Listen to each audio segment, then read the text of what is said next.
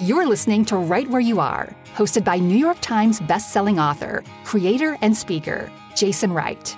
With inspiring guest interviews and Jason's unique lens on life, this is the place to see the good in the world, to lift and be lifted, no matter your starting point, to make a difference that matters. And we'll do it all together, right where you are. Hello, friends. Welcome back to Right Where You Are. This is Jason Wright, as always. I am so glad that you're here. I'm always so grateful that you give me a little bit of time every week. A reminder, we're just over a month away from the release of my next novel. It's called Even the Dog Knows. The reviews are starting to come in, and it's just really fun to hear that people are connecting with this story. You can pre-order it from Amazon, Walmart, Barnes & Noble, Target, or even your local indie bookstore can pre-order and have it for you when it comes out on March 8th. All right, the bio for today's guest is just remarkable. And I think, and this might come up later as well, you might have to look as far back maybe at a family like the Osmonds to find this much musical talent and passion in a single family. It is truly amazing. And they have performed all over the world and shared their faith with many, many people. Our guest today, the matriarch of the family, has been transforming voices and lives for over 50 years. Her technique, Deborah Tone, which is interesting because I also have a technique called Jason Tone, and it doesn't help at all. I've been trying it for years. It's awful. But her technique has been instrumental in the progression of hundreds of artists and dreamers of all different ages and backgrounds, fulfilling those dreams beyond their wildest expectations. The same training, by the way, has been used on some of the very biggest names in music. This is what I'm talking about. You know, a guy named Michael Jackson, you might have heard of him. Stevie Wonder, kind of familiar. Bernadette Peters, Katy Perry, Ariana Grande. Between her studies with legends Seth Riggs and Richard Miller and her decades of experience in the industry, also as a performer, not just a coach, but a performer, a producer, a choir director, and matriarch of the family, her mastery of the human voice is virtually unrivaled. I am so tempted to hire her to coach me to see if she can really turn anyone into a singer, because I bet I could test that theory. And by the way, I'm going to link to all of the good things that she is doing in the show notes, including, I think, my favorite song to come from her family. It is I Stand All Amazed. It's from their album from last year. Maybe she'll share a little bit about that. Of course, our guest today is the fabulous one and only Deborah Bonner.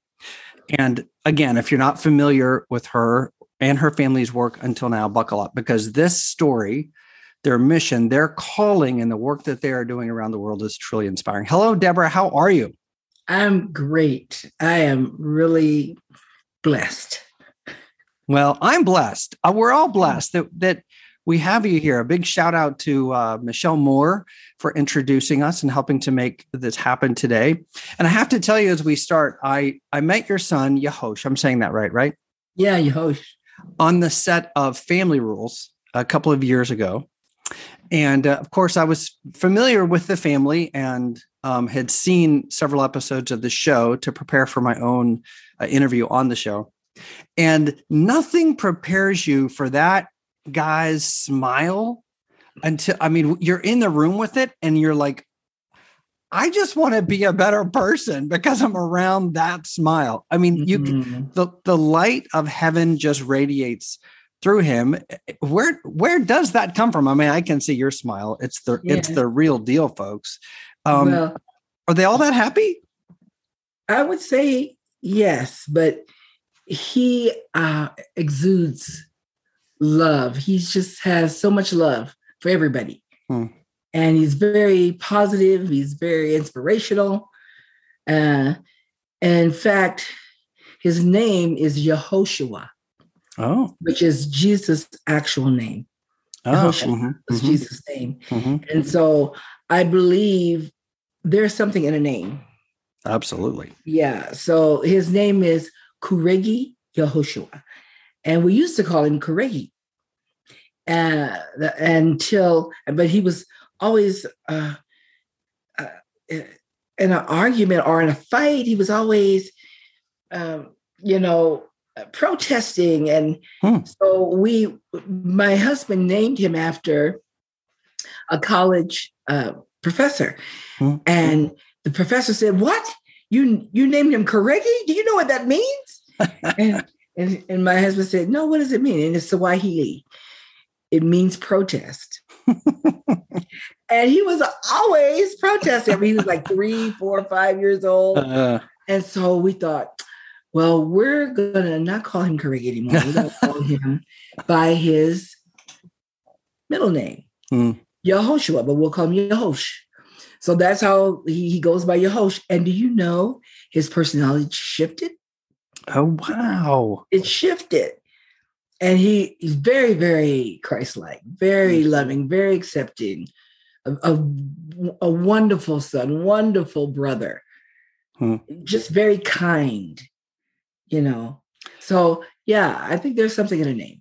Yeah, absolutely true. Absolutely. And in fairness to your 7 other beautiful children, my listeners need to go check out the family website. Again, I'll have all the links to this available on the show page, but all of your kids just look like they were ripped right out of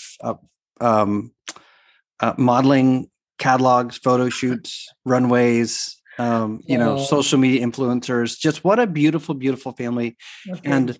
And you and I know, because of our faith, that it's not just the genetics that has helped you to raise this really beautiful, beautiful family, but it's what is on the inside that radiates through the eyes and the smile and in the countenance. And again, as I said, we see it in you. All right, my friend, your journey, your story is big, kind of larger than life. We sort of have to start somewhere. So I want to ask you, as we begin today, was there a moment when you began to have children and they began to make their joyful noise around the house? Was there a moment that you remember, or a season of your life that you remember going, you know what, these kids are different. They can sing, they can carry a tune. Like, you know, sometimes you go to church and the kids go up front and they sing their little song on Mother's Day or whatever it is. And it sounds great. And we all smile and we all, we feel warm and fuzzy because they're singing to us. But most of those kids, they're not going to make an album like the Bonner family, right? They're just not. That's not going to be their journey. At some point you realize, wait a minute, we might actually be that family that could do something special with music and touch the world. Do you remember when that happened? Music has always been part of my life. So it's who I am. It's, since I got my first solo when I was in kindergarten. And so when I was 13, my church paid for my voice lessons from the age of 13 until I graduated from high school. And then I was in a gospel choir. I was the director of the youth choir. So music has always been a part of my life. So it's like, it's not a surprise. You see what I'm saying? Yeah. And then I married a man who has, to me, the most beautiful voice I've ever heard is my husband's voice. He's got a beautiful tone quality. He's the natural. I had to work for my voice. I had to train my voice to become a solo singer, the soloist that I am today. But my husband was born with it. So, and I think that his voice is what made me open to even considering marrying him. Oh, really? His voice was so beautiful. Wow. Yes. So in having children, I just want to kind of back up a little bit when you say, the type of people that my children are, or their mission. All 8, their desire is to serve the Lord. Their desire is to bring their sisters and brothers closer to their Savior in song. I mean, that's their desire, everyone. And I think, and that's why they radiate. That's why if you see beauty in them, that's why you do, is because of Christ. It's because they want to be like him. And 3 months after me and my husband were married, we went to Africa and served a mission, a Baptist mission in Africa. And when you're a Baptist missionary, you are a missionary for life. So when we went to Africa, Liberia, we went with the impression that we will be missionaries for the rest of our lives, and that our children will be missionaries and their children will be missionaries. So that was even the mindset as we took on that responsibility of going, and so when the Spirit spoke to me anyway, and said, resign from this mission, I was devastated because we love the people, we love what we were doing. And so we came back to the States. And shortly after, the Spirit spoke to me again and said, go west. And so with very little, I think we had about $100 to our name. Oh, my. And by that time, I was 7 months pregnant, had a 1-year-old and a 3-year-old. Oh, boy. And we virtually hitchhiked west, because in our living in Africa for 2 years, living by the Spirit. And that's another thing. As a Baptist missionary, you pretty much live by the Spirit. What does the Lord want me to do today? Who does He want me to reach? What does He want me to? Where does He want me to go? What does He want me to do?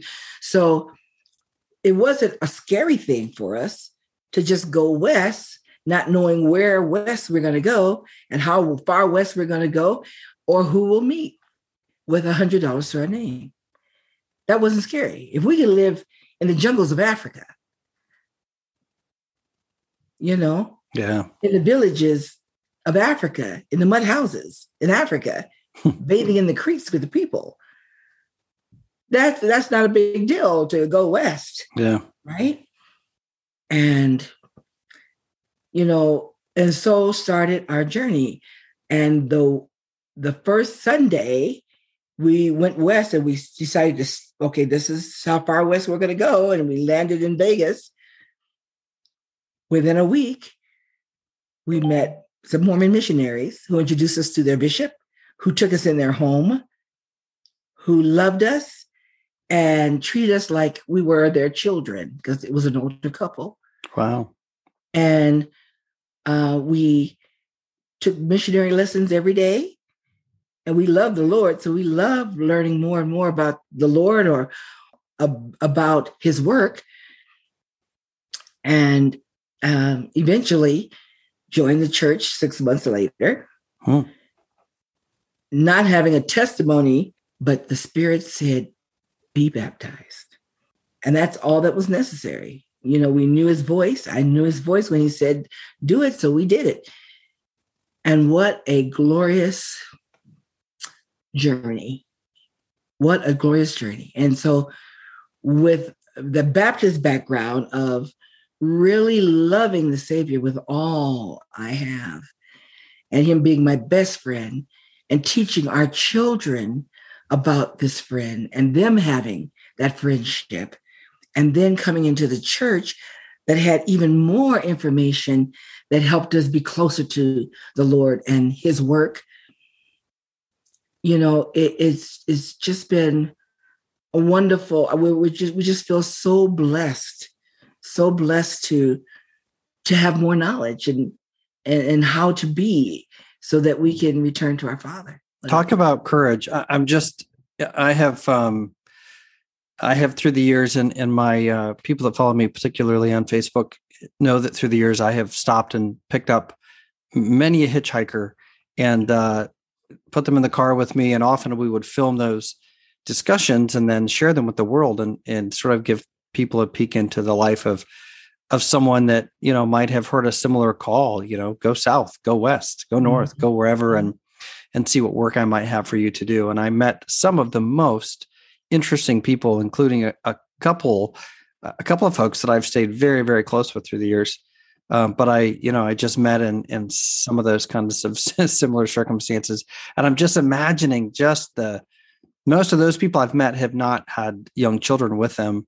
So to picture you taking your family across the country, what feels like across the world. From Michigan to Las Vegas. To Las Vegas, yeah.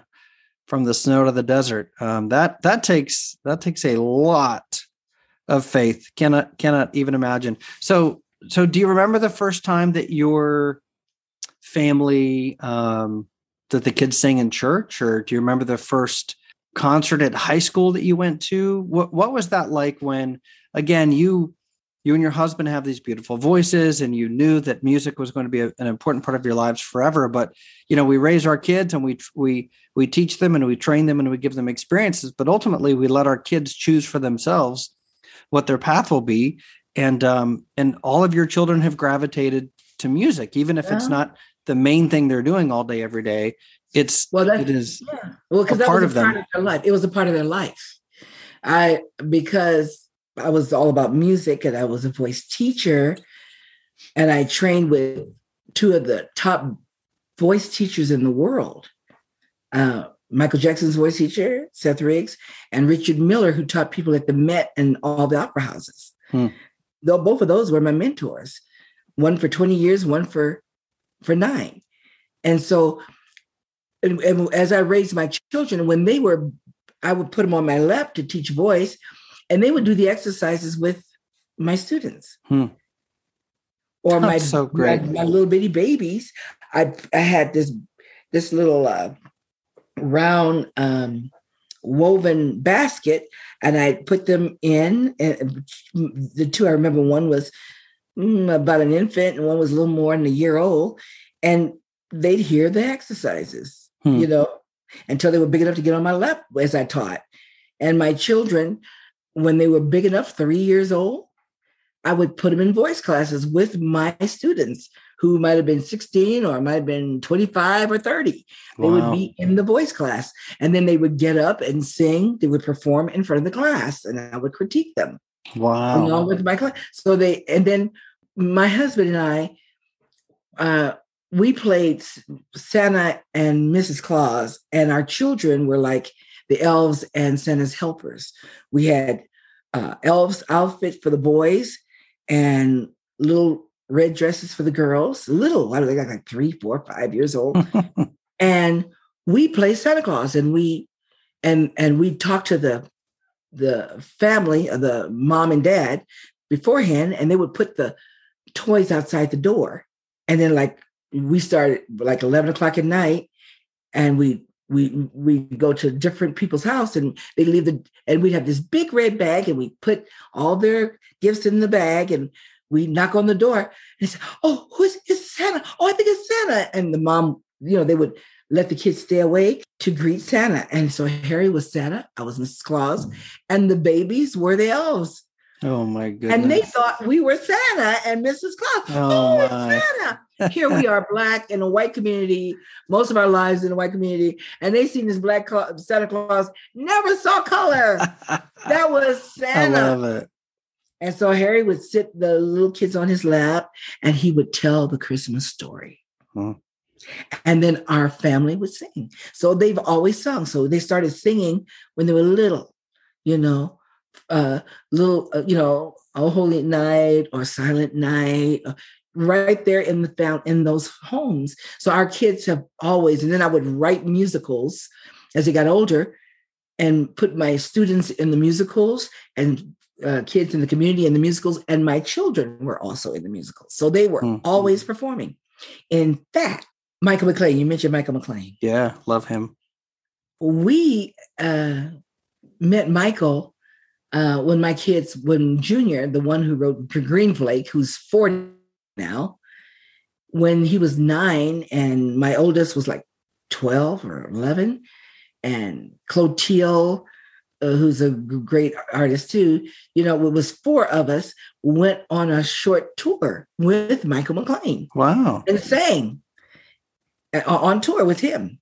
I love it. Yeah. And so our kids have sung always. So it's not like, they get a part in a musical. I don't think they've even ever been in a musical in school. Did any of them ever say to you, all right, Mom, I think I'm done. I want to focus on football or fashion or science or They never did. I don't think it was an option. I don't think they looked at it as an option. They enjoyed being with family. They enjoyed singing with each other. They enjoyed the fun and the love, and they became each other's best friends. I can imagine Sunday afternoons in your home with those little ones growing up must have been a lot of fun. And competitions. They love, even to this day, they compete. And they want me to judge. I say, I never judge. Yeah, that's dangerous for Mom to do. Yeah, so I never judge, but they judge each other, and they're very, very critical.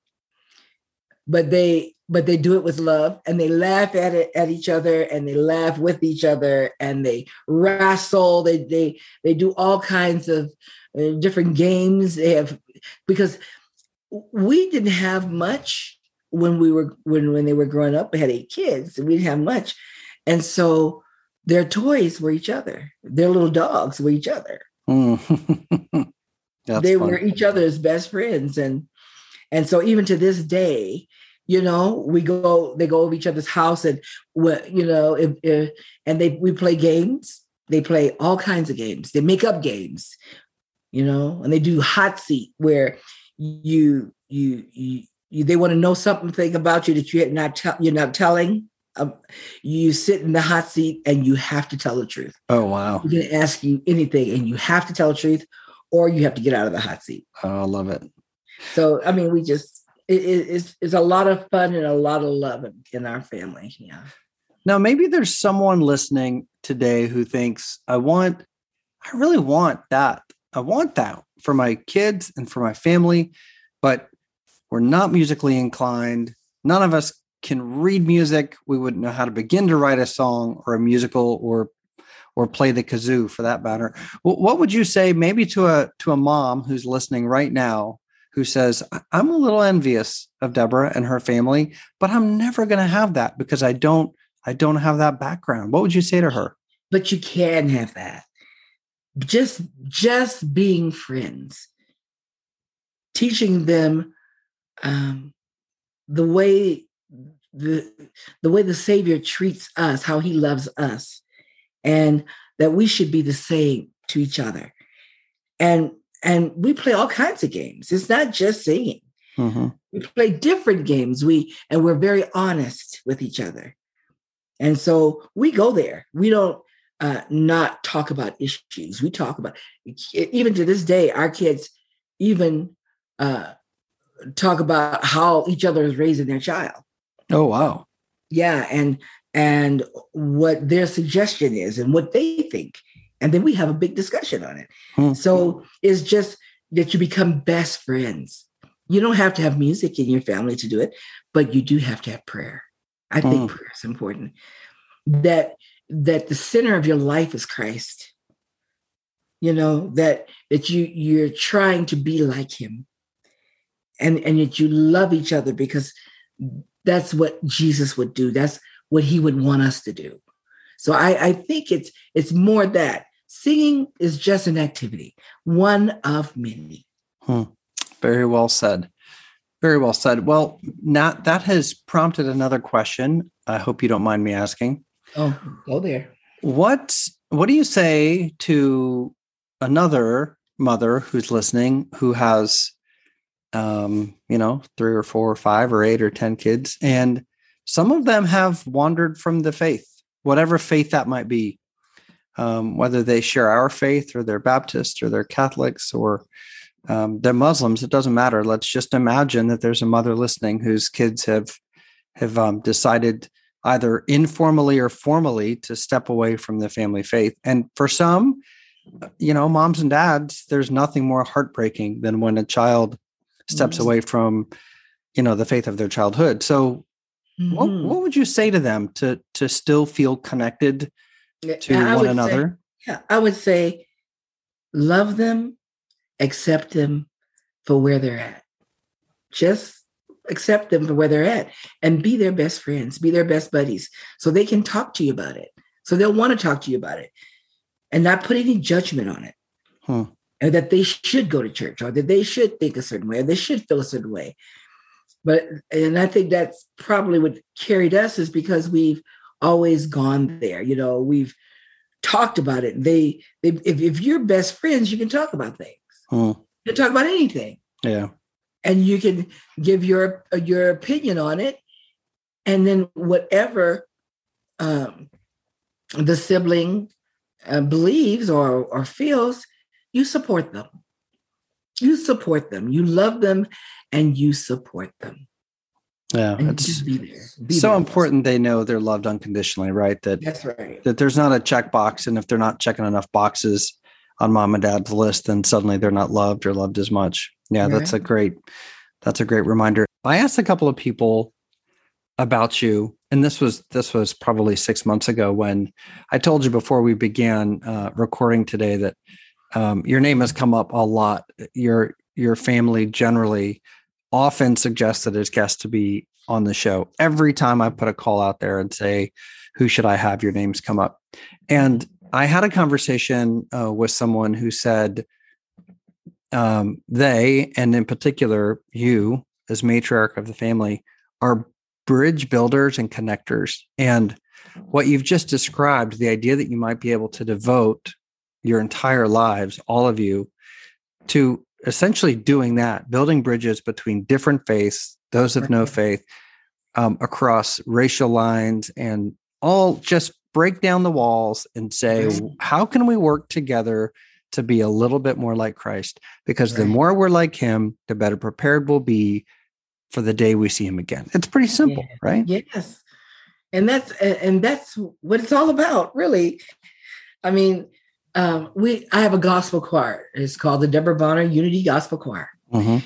And we have about 45, 50 members in the choir. And they are all shades.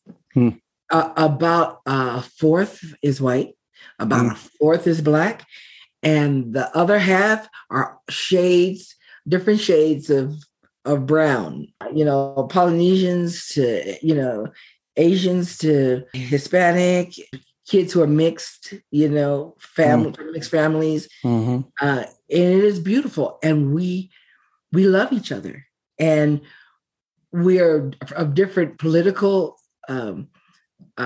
preferences, some Democrats, some Republicans, yet we love each other. Yeah. We are able to talk about politics and still love each other. Oh, well, that's rare right there. My heavens. Yes, we can do that because, and you know why? It's because it's Christ-based.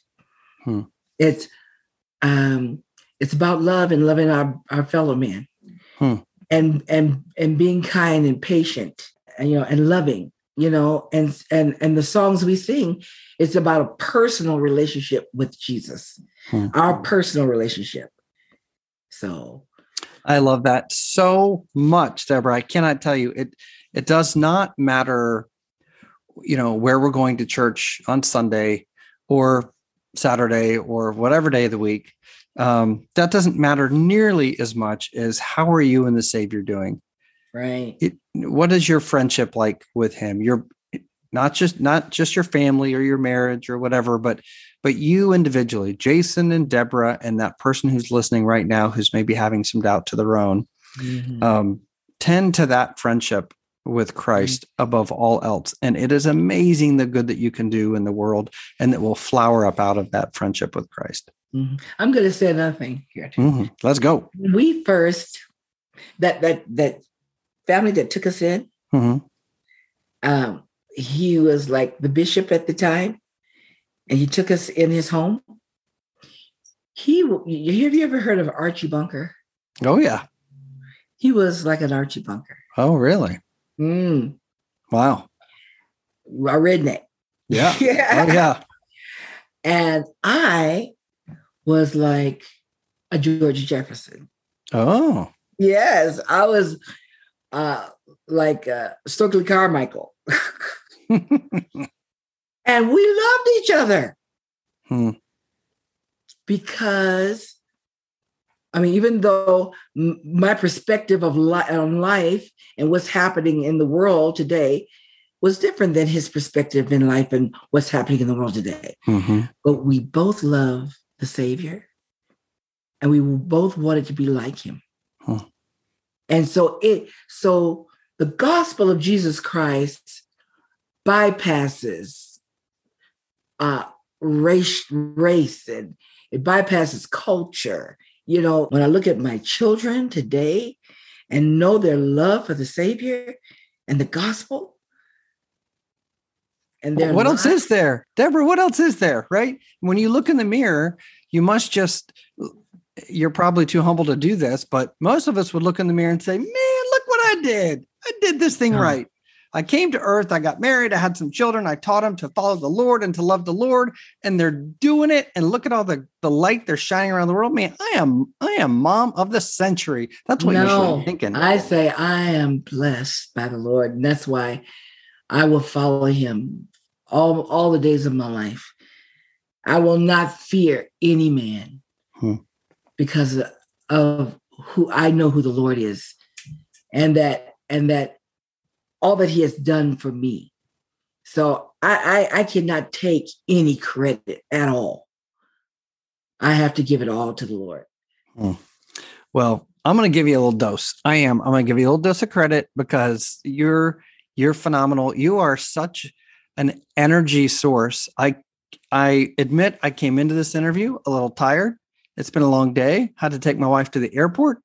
I'm on dad duty with my 2 teenage boys. It's been 12 hours. I'm already worn out.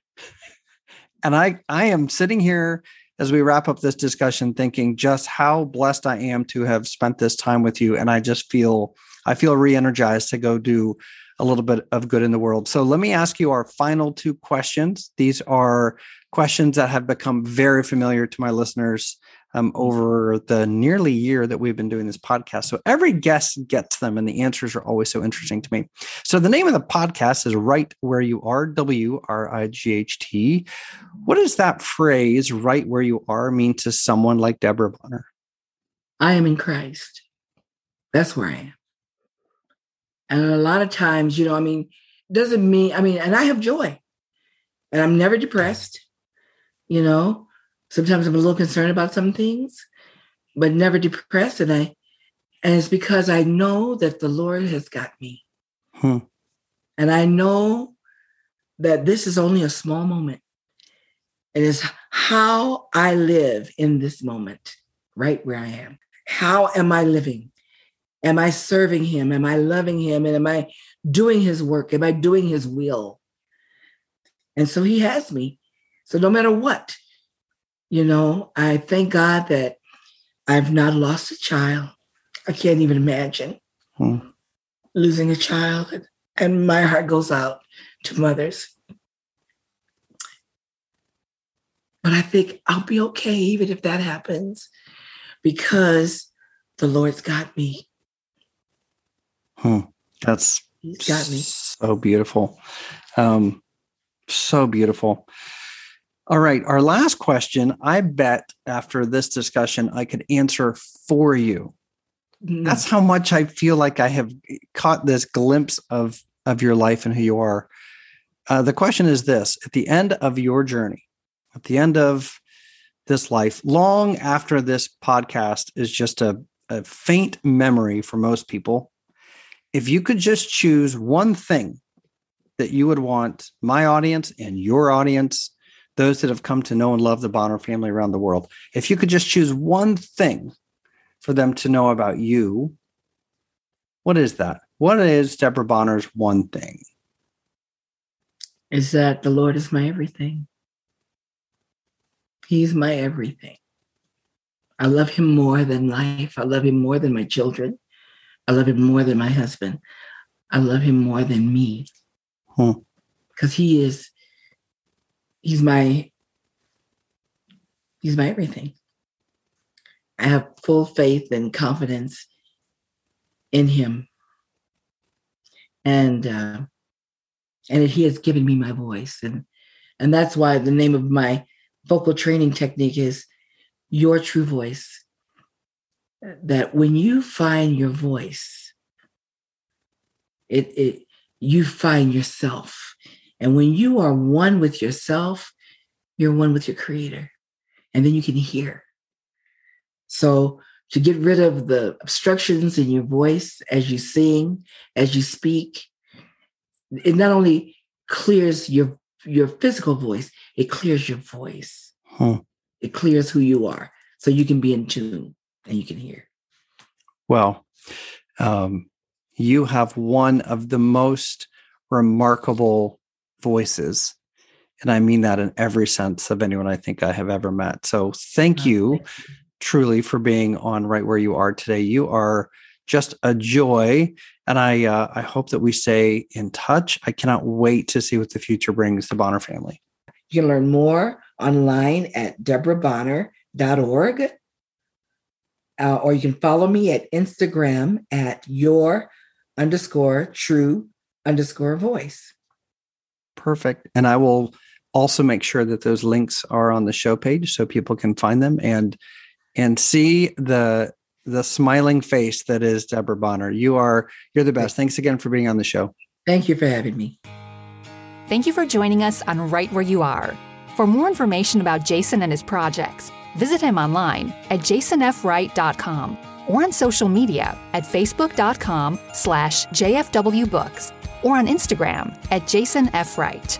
And be sure to subscribe to Right Where You Are, wherever you listen to your favorite podcasts. This has been a production of Wright Media Productions. Copyright 2021 by Jason F. Wright. All rights reserved.